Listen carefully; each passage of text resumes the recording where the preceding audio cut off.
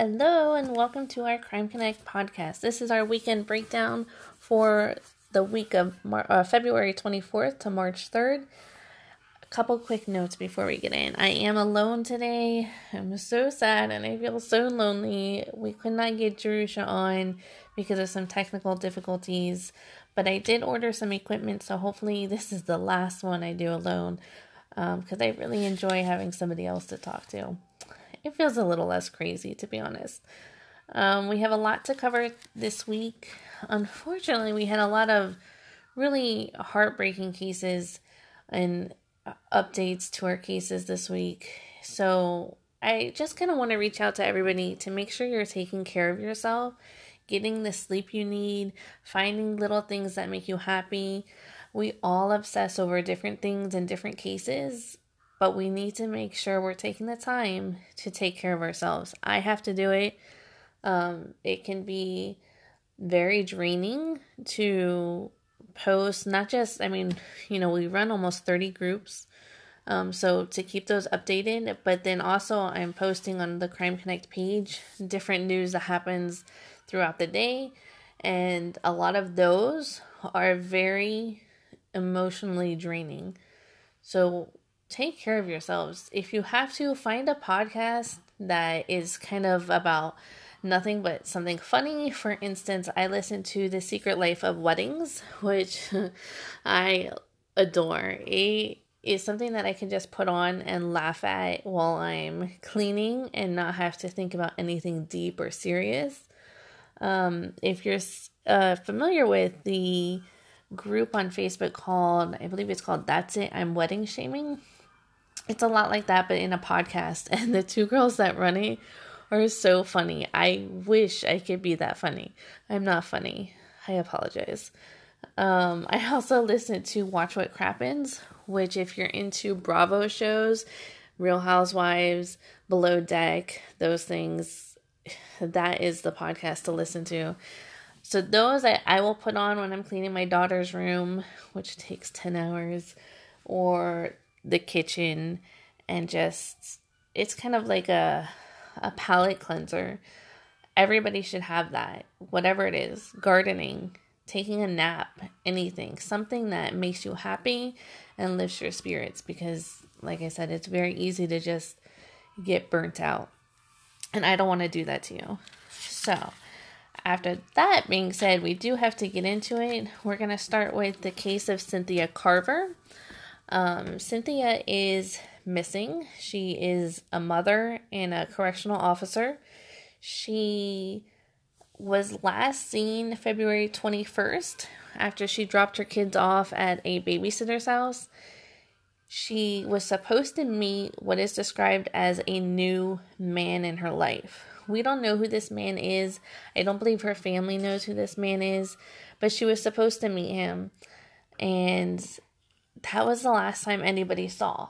So then the next day she was supposed to start at a new correctional facility, and she didn't show up for work. And I'm assuming they called her mother, or somebody got in touch with her mother, because her mother became concerned and went to Cynthia's apartment to see what was going on. She actually went in and saw a ton of blood at the back door. She saw a bloody cloth and a knife by the sofa. Not a scene that any mother wants to find. Cynthia's car was still at her place, but her purse and wallet and her phone were missing. And that's really all we know. We haven't had any real updates on this case. Her community is really pulling together, searching for her on foot. They're holding prayer vigils. And this one really sits with me. I don't know why it isn't getting as much attention out there in the main media. Locally it is, but outside of that, it really is not. And I don't know why. I feel like if this was somebody else, Cynthia is a black woman, and sometimes, unfortunately, black women do not get as much attention in the media. I know for a fact if this was a white mother who went missing and blood was found inside the house like this and a knife, this would be everywhere. We all know that because we see it all the time. It is what it is. Her family is pushing this story hard, so it's not them. Unfortunately, this is a fact of life in our media, and I know a lot of people don't like to hear that, but it is something we have to address. So we will continue to cover it. We have a group on Cynthia. If you're interested in this case, please join. We do know that Cynthia, as a correctional officer, at least received one threat related to her work, which is really scary if you think about it, because all of these dating websites, Tinder, Plenty of Fish, anybody can have access to that and create a fake profile. Know that, Cynthia's kind of dating. She's looking around. Maybe that got out at work and somebody put up a fake profile and kind of tricked her into this meeting, and then something happened. Or it could just be somebody unrelated to her job. We really don't know. And Cynthia has children. Her mother and her brother are devastated. They need their family member back. So we're keeping an eye on this story, and we will let you know if there are any updates. I'm sorry right now if there's a weird edit or anything. My daughter is in here. I put some noise canceling headphones on her, and she's going to be very quiet and not listening to what we're talking about. When you're home alone with your daughter all the time, this is kind of what you have to do to get things done. So another case we've been following we've been following it since December, but we made a group about 3 weeks ago, is the Chris Bagley case in Iowa. Chris is a husband and a father, and he went missing under really weird circumstances. Not as weird as we usually hear it, but when I get to the details, you'll understand why. Chris was at home with his wife, and I'm not sure, but I believe another woman named Lydia was there. And for some reason, he left with this woman to go hang out at a bar. He kissed his wife on the lips, and then he kissed her on the forehead again and said, "I love you," looking into her eyes. This will become important later. An hour later, he sent his wife a text that said, "I love you." His debit card was used around 2 a.m. at a BP gas station near a highway. And then the next morning of December 14th, he was seen in the Cedar Rapids area at a home. That was the last time Chris was seen alive. And that's kind of all we knew. We kind of knew names and stuff, but we didn't have any details until more recently. We know that from his wife's statement on social media, she said that he was supposed to hang out with Lydia at a bar, and they ended up going to a house who was owned by Paul Hoffs. He was last seen there at 4:30 in the morning.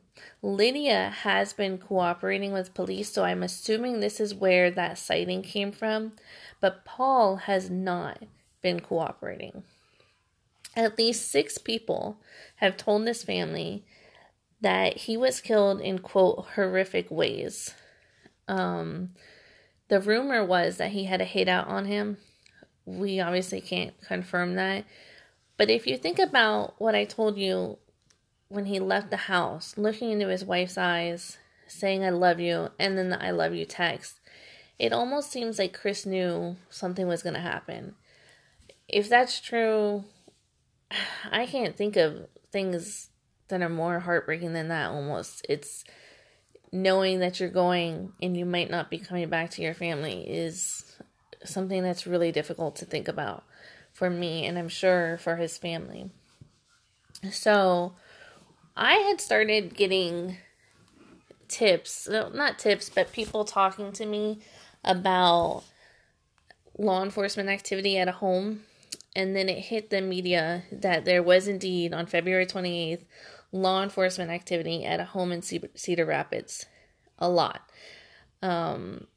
We then found out that they were digging up the backyard and they found human remains there. The father later confirmed that day, I believe this was March 1st, that the human remains were found, and the father confirmed that it was Chris. And I believe it was also that day that the sheriff came out and kind of with a vague statement said that they believe this was related to his case. Obviously, they can't make a official announcement until they have some sort of official ID. But it's enough that the father made the confirmation. What we know, and I've also been getting this privately through people who are in our group and know the case, is that Paul Hoff was arrested on February 18th. I don't believe this has hit the media is in being related to this case, but I know it's out there. He has not been charged with anything involving this case, but he has been arrested on I guess it's a warrant or a hold for the U.S. Marshals, and he's not the only one. There are others who have also been arrested on holds for the U.S. Marshals. So I do believe that we're getting answers very soon on this case, and I do believe, based on some other things I've heard privately, that this is going to be related to some sort of hit involving drugs. And I don't want to say that to kind of disparage Chris's name or anything. To us at Crime Connect, it doesn't matter who you are or what you've done. Nobody deserves this. I don't care what you've done. We've all done different things. But to be murdered in this way and to have to leave your family behind is not okay with us. So again, we're going to continue following this and hope we get some updates soon. I'm really hoping this week, and we will keep you updated. You can find these groups at our facebook.com/Crime Connect magazine page, and there's a group tab. You can find all of those. You can also look in the group section of Facebook and look for the Crime Connect The Vault group. That is our main group that has, we put memes in there, we joke around in there, but we also keep updated on cases that we don't have groups for. So we're following a lot of different things. If you're not involved, get yourself involved. This week, we also had a new case pop up, and it was very quick, and we're going to continue following it through the legal process. This was one that was very difficult to follow emotionally. This is the Jassy Correia case out of Boston. And if you're with Crime Connect, you know that we also had another case in Boston recently. We're not going to say the victim's name. She did survive and she deserves some sort of privacy, but we are following her legal case in another group. We had every hope that Jassy would come home too, and unfortunately it didn't play out that way. And it's really hard to imagine that Boston has had these two cases so close together, and we're going to discuss a little bit about what the community can do in relation to how we discuss these cases, because there really needs to be some sort of group effort and a sort of like a shift of mindset on how we discuss cases like Jassy's. So Jassy's case starts February 23rd. She was celebrating her birthday at a club. I believe it was called Club Venue. And this was a Saturday night. I'm not sure what happened to make everybody leave. I heard something about everybody being told to leave. One girl even left her phone behind. So I'm not sure what happened to make Jassy leave the club and separate from her friends. But somehow she was separated. She was seen on camera after midnight, now on Sunday, with an unknown man. And she was never seen again. This went out on Boston Police's Facebook page. They distributed surveillance photos. A lot of rumors flew. Some were not true. And then on February 28th, they announced they had a suspect, Lewis Coleman. Lewis is a 32-year-old, well-educated man, and he lives in Providence, Rhode Island. Around the same time that they announced he's a suspect, they also are searching his apartment building, and this pops up in the media very quickly. They have cameras, helicopters there. They're showing the police searching dumpsters coming in and out of the building. And a source tells one of the reporters that Lewis is seen on surveillance at the apartment building carrying Jassy inside. And then he's later seen leaving with 2 suitcases. And Jassy is never seen leaving. Later this same day, February 28th, a police chase in Delaware ends with the arrest of Lewis Coleman. And unfortunately, Jassy is found dead inside his car. He has been arraigned as a fugitive of justice in Delaware, and the extradition process has been started to bring him back to Rhode Island. He's currently charged with kidnapping, failure to report a death, and mutilation of a dead body. His charges will change again. Some will be added, I'm assuming, once he gets to Rhode Island, which I'm sure will happen this week. Jassy is a beautiful young girl, and she was also a mother. This is another mother we have lost to violence at the hands of a man who, for whatever reason, decided that a woman's life was not sacred enough, was not good enough, and he took it. And it's unfortunate to me that, I watch everything on Twitter, on Facebook, everything that's being said about the cases I follow, in case there's something I need to share with you guys. And the larger discussion around Jassy's death has been that women need to be more careful, and that women need to tell their families where they're going and their friends, and need to have a gun, have a knife, all of this stuff. I mean, it goes, I don't know, women should just not leave the house at this point by some people's standards, because it's apparently up to us to keep ourselves safe. And while each person, man or woman, is going to decide what they need to do to defend themselves in certain situations, when a woman is murdered this brutally, the larger conversation should not be what a woman should do to have prevented that. We do not hold victims responsible for their own deaths. That is not okay with me. That is not okay with a lot of people. That conversation about what you do to protect yourselves, great. Have it when you're getting ready to go out. Have a plan. Teach your daughters that. That's all well and good. But when a murder like this happens, you need to stop.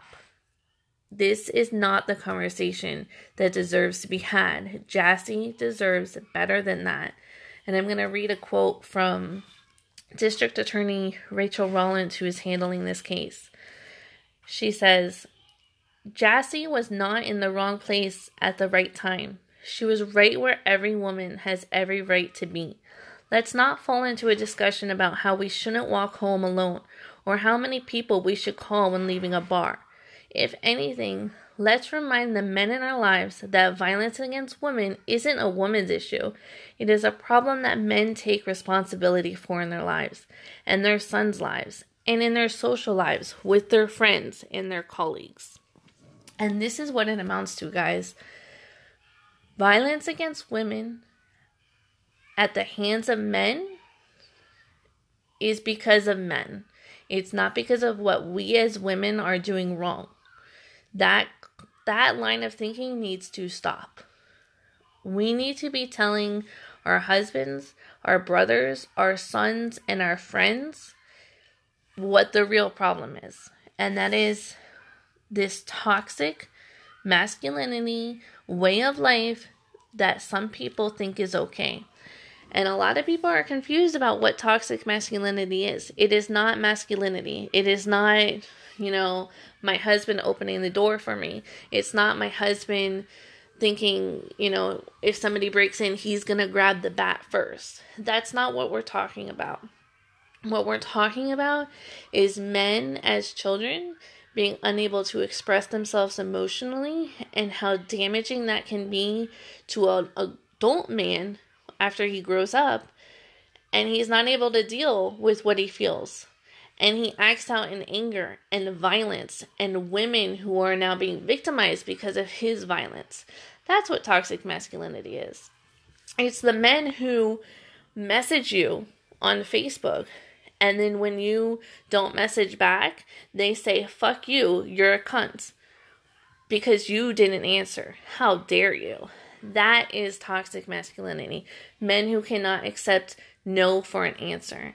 Men who see a woman and see a victim, a thing, somebody weak. That is what toxic masculinity is. And that's what we need to address. So I hope everybody going forward understands that in our groups, we talk about this. And if you disagree, we don't want to hear it, honestly, because we know what the problem is. There have been studies. We are not...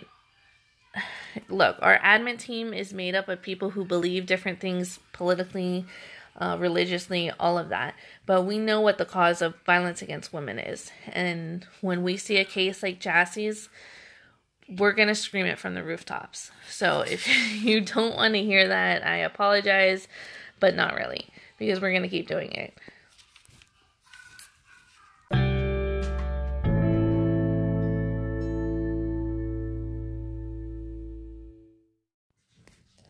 Okay, I needed to take a little break and get a little drink because that one made me a little upset.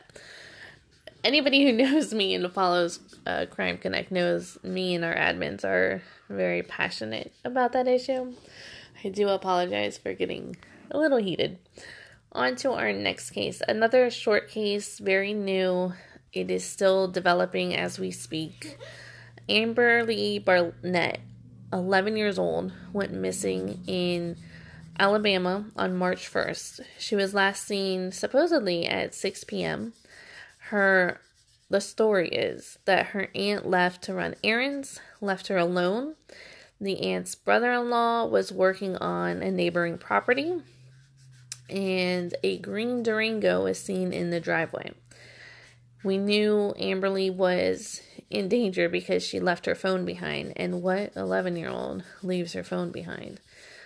Not a good sign. So we immediately started a group when I believe I woke up that morning, the morning of March 2nd, and saw it and started a group because I knew a lot was wrong about this case. We don't have a ton of info. We know that she was not living with her mother for some reason. Her mom was in Georgia. I've heard different things. I'm not going to go into detail because I don't really think it matters. I'm not going to tear her mother down when I don't think her mother had anything to do with this. If that changes, of course, we'll get into it. But look, we're not all perfect. Our victims and their families are not always perfect. But like I always say, we're here for the victims and we're not here to create witch hunts against other people. So Amber Lee, God, guys, she is a beautiful little girl.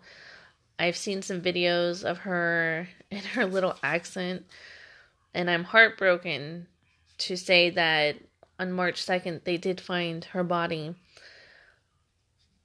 If you watch the press conferences, they've had two, with the sheriff holding his Bible, and I believe he said, our hearts are shattered. It is the worst part about following these cases. The anxiety leading up to a press conference and then hearing those words and seeing the faces of the people who have seen the crime scenes. It takes its toll. And I didn't want Amber Lee's case to end that way. There have been no official arrests yet. I know there is rumors that a man was arrested and the charge he's being held on is a hold for another agency. So he hasn't been officially charged. I know people in our group are linking him to the family. It may all turn out to be true. It may not. It may be that he's connected to the family, but he was arrested because he had a warrant. Who knows? It's the weekend, and we don't always get information on the weekend, unfortunately. They're still working on it, but I don't know. I always find the local media don't do as much work on the weekends. They're out there. They're just not putting out the big stories. It's just a pattern that I've seen. So I'm sure tomorrow we will get more answers. There are a lot of rumors about what happened to poor Amberly. I don't want to go into them until they're confirmed. We will probably have much more on this case as it develops. Again, you could find our group for it, or you could follow our page, and our updates will be there as well. Those are basically the cases we covered this week. We have a few things coming up this coming week that I'm excited about. On Monday, we have the sentencing, finally, of Thomas Lawton Evans. Thomas kidnapped a 4-year-old child from Johns Island, South Carolina, and this was after assaulting her mother. Her mother was found unconscious in the house, and by the time she was found, it had been hours that this guy had a head start with this poor little 4-year-old. And they were found, I believe, in Alabama. I could totally be wrong. I don't have that in my notes, but I believe so. By a work crew who made the call, thankfully, and the little girl was found. He was charged with assaulting both the mother and the little girl. This is somebody who was just out of prison. And I believe they said his excuse was that he was passing by and he saw them and thought that they were just the perfect family. And that is horrible, to think that you could just be going about your life and somebody sees you and wants to take out their anger on you because you look too perfect. Predators will come up with any excuse, any reason to do what they do, because that's what they are, predators. And knowing the signs of what a predator is, how they act, what they're capable of, is what ultimately is going to help us in the future as a society sentence these people better, make sure they're not on our streets anymore, and hopefully allow people to not bring these predators into our lives as boyfriends or husbands or even just friends. He is also suspected of killing his girlfriend, Nanette, and she has not been found. She is a poor woman from South Carolina. Family is not well off. It does not get any attention. We do try and keep up in our group any little tidbit of information that comes up. And I just hope that he gives authorities some information about where she is, because he did say that he stabbed her. But where is she? We don't know. And her family, unfortunately, her mother died before she got answers. And we're never going to stop thinking about Nanette and where she is until she's found. But his sentencing is coming up Monday. We will be looking forward to that. The same day, we have a hearing in the Patrick Frazee case. This is going to be a hearing on some consumption testing, which I assume is some sort of DNA. Basically, the prosecution wants to test something, but in that testing, it is going to destroy the sample they have. So they need the court to decide if they're allowed to do that. Because once it's destroyed, you can't retest it. So the court's going to make a decision about that. We don't know what it is. Maybe we'll find out, maybe not. In the last hearing, Patrick also said he wanted to address the no contact order he has with his daughter at a future hearing. That may be talked about in this hearing. I don't know. I don't see why it wouldn't, because they're in front of the judge and they have plenty of time. So we will see. I hope that judge does not give him the ability to contact Kaylee and through Kelsey's parents. Can you imagine them having to set up phone calls to accept phone calls from him? Because she's a little baby. She's not going to read a letter. She's not going to know what a letter is from him. I just can't. No, I don't even want to think about it. I hope that doesn't happen. On Thursday, the 7th, we expect some new information on the Chris Watts case. He apparently told investigators some new information. I don't know how much more information we need about this case. I feel like we have too much already. I don't want to know anymore. But on that day, it is expected that it will be released. Well, also, new cases pop up every week. So we will be following anything that comes up. Coming up, I have a special segment, a sound off segment, so stay tuned and listen, and this is something you'll be able to provide feedback for. Be right back.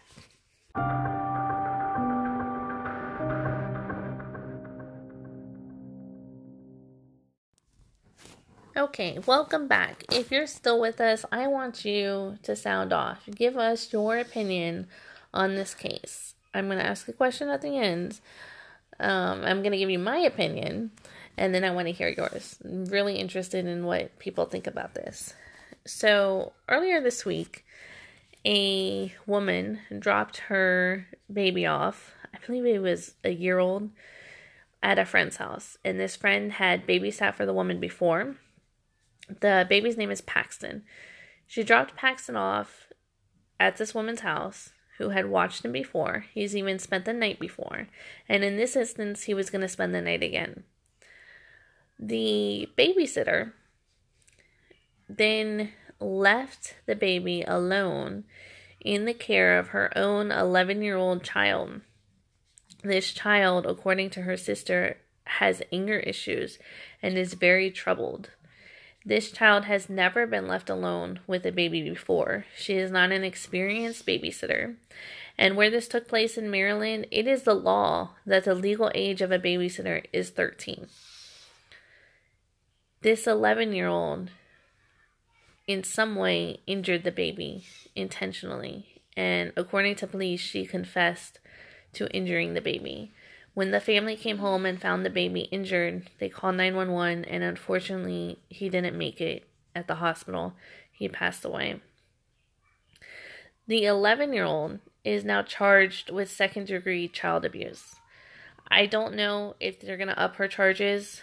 The police have not ruled that out, and they said they also have not ruled out charging anybody else in this case. Now, the question is, should the 11-year-old's mother, the official babysitter, be charged too? I am super sensitive about charging children with crimes. And everybody can say children know right from wrong. I get that. I knew at 11 years old what was wrong, for sure. Other kids do as well. But children do not have the emotional capacity to deal with certain things, certain emotions, anger. Children act out. There is a reason why your brains are not fully developed until you're 25. There's a reason why kids make stupid mistakes and just do the stupidest things that you just look at them like, why in the world would you do that? Because you're an adult and you have a fully functioning and developed brain, and children do not. So, should we be holding an 11-year-old this responsible for somebody? Should she be charged with murder? Now, I'm not saying she doesn't need help. The girl's clearly troubled. She needs help. She needs serious evaluation. She probably needs to not be in society for a while. But do we hold her as the sole person responsible for this death? In my opinion, no. I believe her mother is responsible. Her mother was the person left in charge of this baby. Her mother's the one who made the decision to leave the baby alone with a troubled 11-year-old. and she should be charged. In the biggest charge to me, the murder charge, should be on the mother and not the child. And that is my opinion. I would love to hear what you guys think. Wherever this link is posted, post your opinion. If you just found this podcast, go to facebook.com/Crime Connect Magazine. It will be posted there, and you'll be able to share your opinions. You could also, just Google Crime Connect on Facebook or on Google, and it'll pop up. We are super happy that you guys have listened to all of this and have stuck with us. I hope we get clearer podcasts in the future, and I hope this is the last one I do by myself. I really miss Nikki and Jerusha. And we're supposed to have Kristen, and you could hear her cute accent. I love it. She has a cold, so she will join us at some point. Probably Kathy too. All of our Crime Connect admins will eventually be with us. Thank you for listening, and we will see you next week. Thanks.